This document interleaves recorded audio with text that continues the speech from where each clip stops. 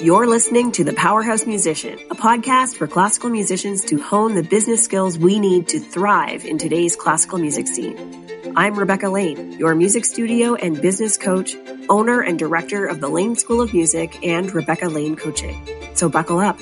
Let's turn you into a powerhouse musician. Today we are talking about how to do a time audit. The time audit is the first portion of time blocking. So in order to get your schedule in order, the first thing that you need to do is know how you're spending your time right now. And I think, a lot of us think in terms of time blocking, like we're going to just get right in there and create a schedule. And you can't really do that. You can't block off portions of time for certain activities unless you know how you're currently using your time and if you're using it effectively and what you're using it for. So the first step in this process is to do a time audit and to really go through every task. And you can think of this as a sort of brain dump. So go through every single task that you go through over the course of a week or even a month, like all the different things that you can think of that you do.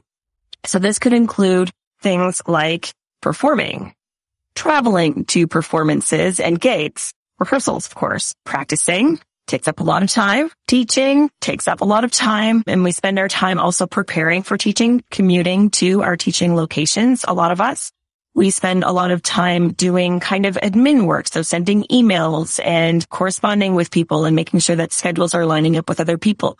All of this stuff goes on your time audit. So basically you're just making a big long list of all of the things that you do with your time. And it's really important to put all of the things that are related to your musical career on there and take stock of what they are and then kind of see how much time you're spending on these things per week and maybe even per month. So that kind of brain dump is really important to do. But you also should be writing down the kinds of things that are not related to your musical career that also take up time, because you might want to make room for them in your schedule. So this could be things like exercising, reading books, any TV shows that you watch, anything that you're spending your time on that maybe you feel like you shouldn't be. If we write it down, it will become much more obvious to you if this is a worthwhile endeavor or not. So like any Netflix binges, maybe they're worthwhile, maybe they're not. Any time spent getting groceries or preparing food,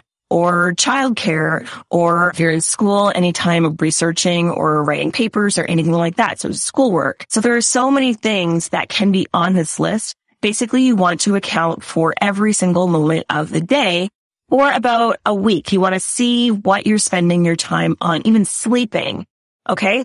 One of the most interesting things when I started researching about time blocking and time management, because I've been working on this for a long time in order to be the most productive that we can be and to use our time the most efficiently. You kind of have to dig into this a little bit. And so I've been looking into this for a while. And one of the books that I read was by Laura Vanderkam.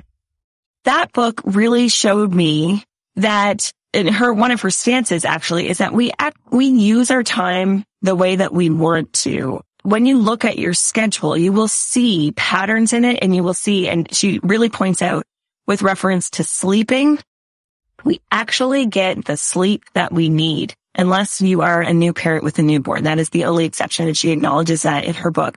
But we actually get the sleep that we need, because if we're not sleeping, 8 hours at a time at night, and usually we're making up for it somewhere else. We're sleeping in on the weekend, or, we're taking naps when we're putting our kids to bed at night, or going to sleep with them, or we're taking a nap when we get home from work, or whatever it is. Everyone kind of makes up for that time in lost sleep, except for parents of children or insomniacs that just cannot sleep enough. So there are some exceptions to this, but mostly the majority of the population gets the sleep that they need. And the same thing is with time. You use your time in the ways that you need to, but when you take stock of where it's being put in your schedule, that's where you might see some anomalies and where you can bunch things together and make it much more efficient. So doing the time audit, what I'm trying to say, is going to expose a lot of things for you. You actually are taking the time to decompress and relax. You actually are taking days off, because you will have days where you just can't get anything done. You'll get sick.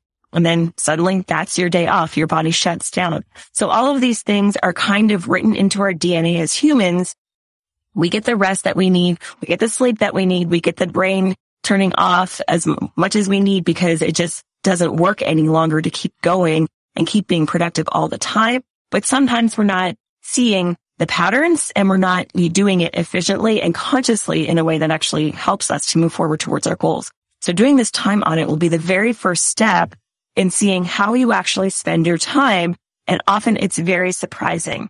So I recommend doing this kind of brain dump, writing everything down, figuring out where the patterns are, where the things are that you want to keep in your schedule, where the things are that you don't want to keep in your schedule.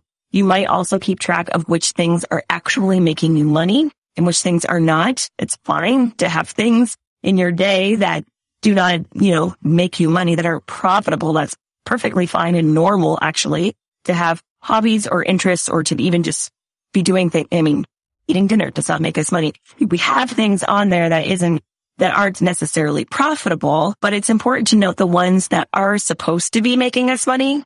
We need to know if they actually are. So once you do this brain dump and you write everything down, once you've done that, one of the things that I really love to do in a time audit, and also just kind of in my everyday when I'm writing out what I'm going to be doing for the day and I'm figuring out how I'm spending my time for that day, is I like to note which things I'm really excited about doing. So I usually put some hearts around those, put a little heart around it. This is the thing that I can't wait to do it and I want to do it first if I possibly can. I will make time for that thing no matter what because it's so interesting to me. I will let other things slide in order to get that thing done. So what are the things that light you up?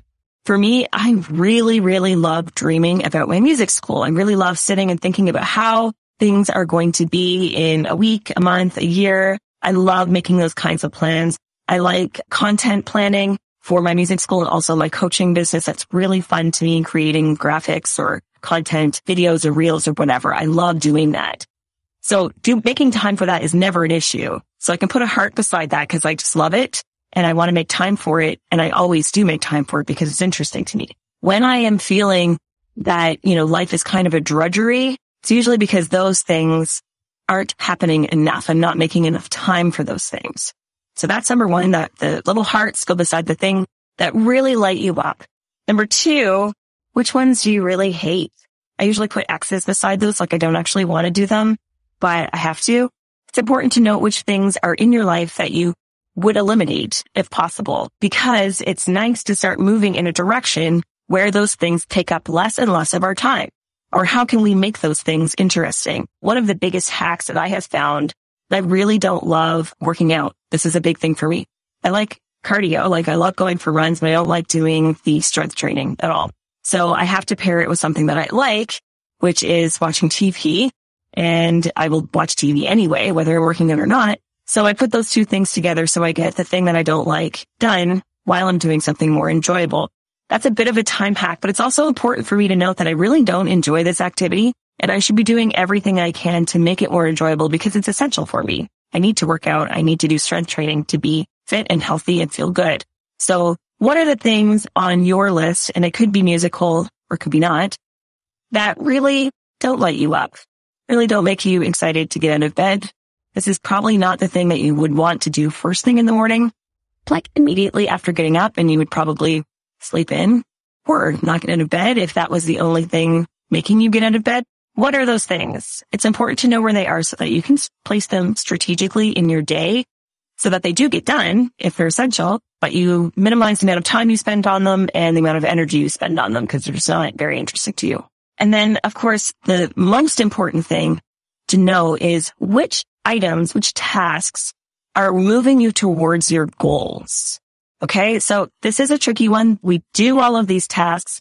Which ones are the ones that we're getting the most bang for our buck? They're actually doing something. They're working. So one important aspect of this is you have to know what your goals are. And I've said this over and over and over again in this group. You need to know what you want in order to move towards that goal. It sounds very obvious, but we don't spend a lot of time thinking about what outcome we actually want from our day-to-day tasks. And if you know what you want and you know what you're doing, it's much easier to create a path towards your goal. It's much easier to look at the items the tasks and the things that you're spending your time on and know which ones belong on the list and which ones do not. So you've got the things that you love. They probably belong on the list. You've got the things that you hate, but you can't get rid of. They need to stay on the list and just be minimized. Then we've got the things that are actually making a difference. And maybe that's a combination of things that we love and hate. But typically when I do this exercise with people, those things are surprising to them. It's not usually what we think that is moving the needle for us. Okay? So what things are actually moving you towards your goals? Have a great week, everyone.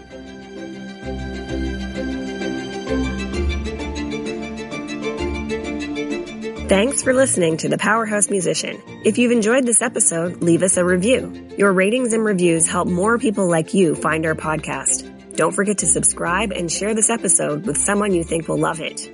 To meet more powerhouse musicians like yourself, join my free Facebook group, The Powerhouse Musicians. Until next time, I'm Rebecca Lane, and you are a powerhouse musician.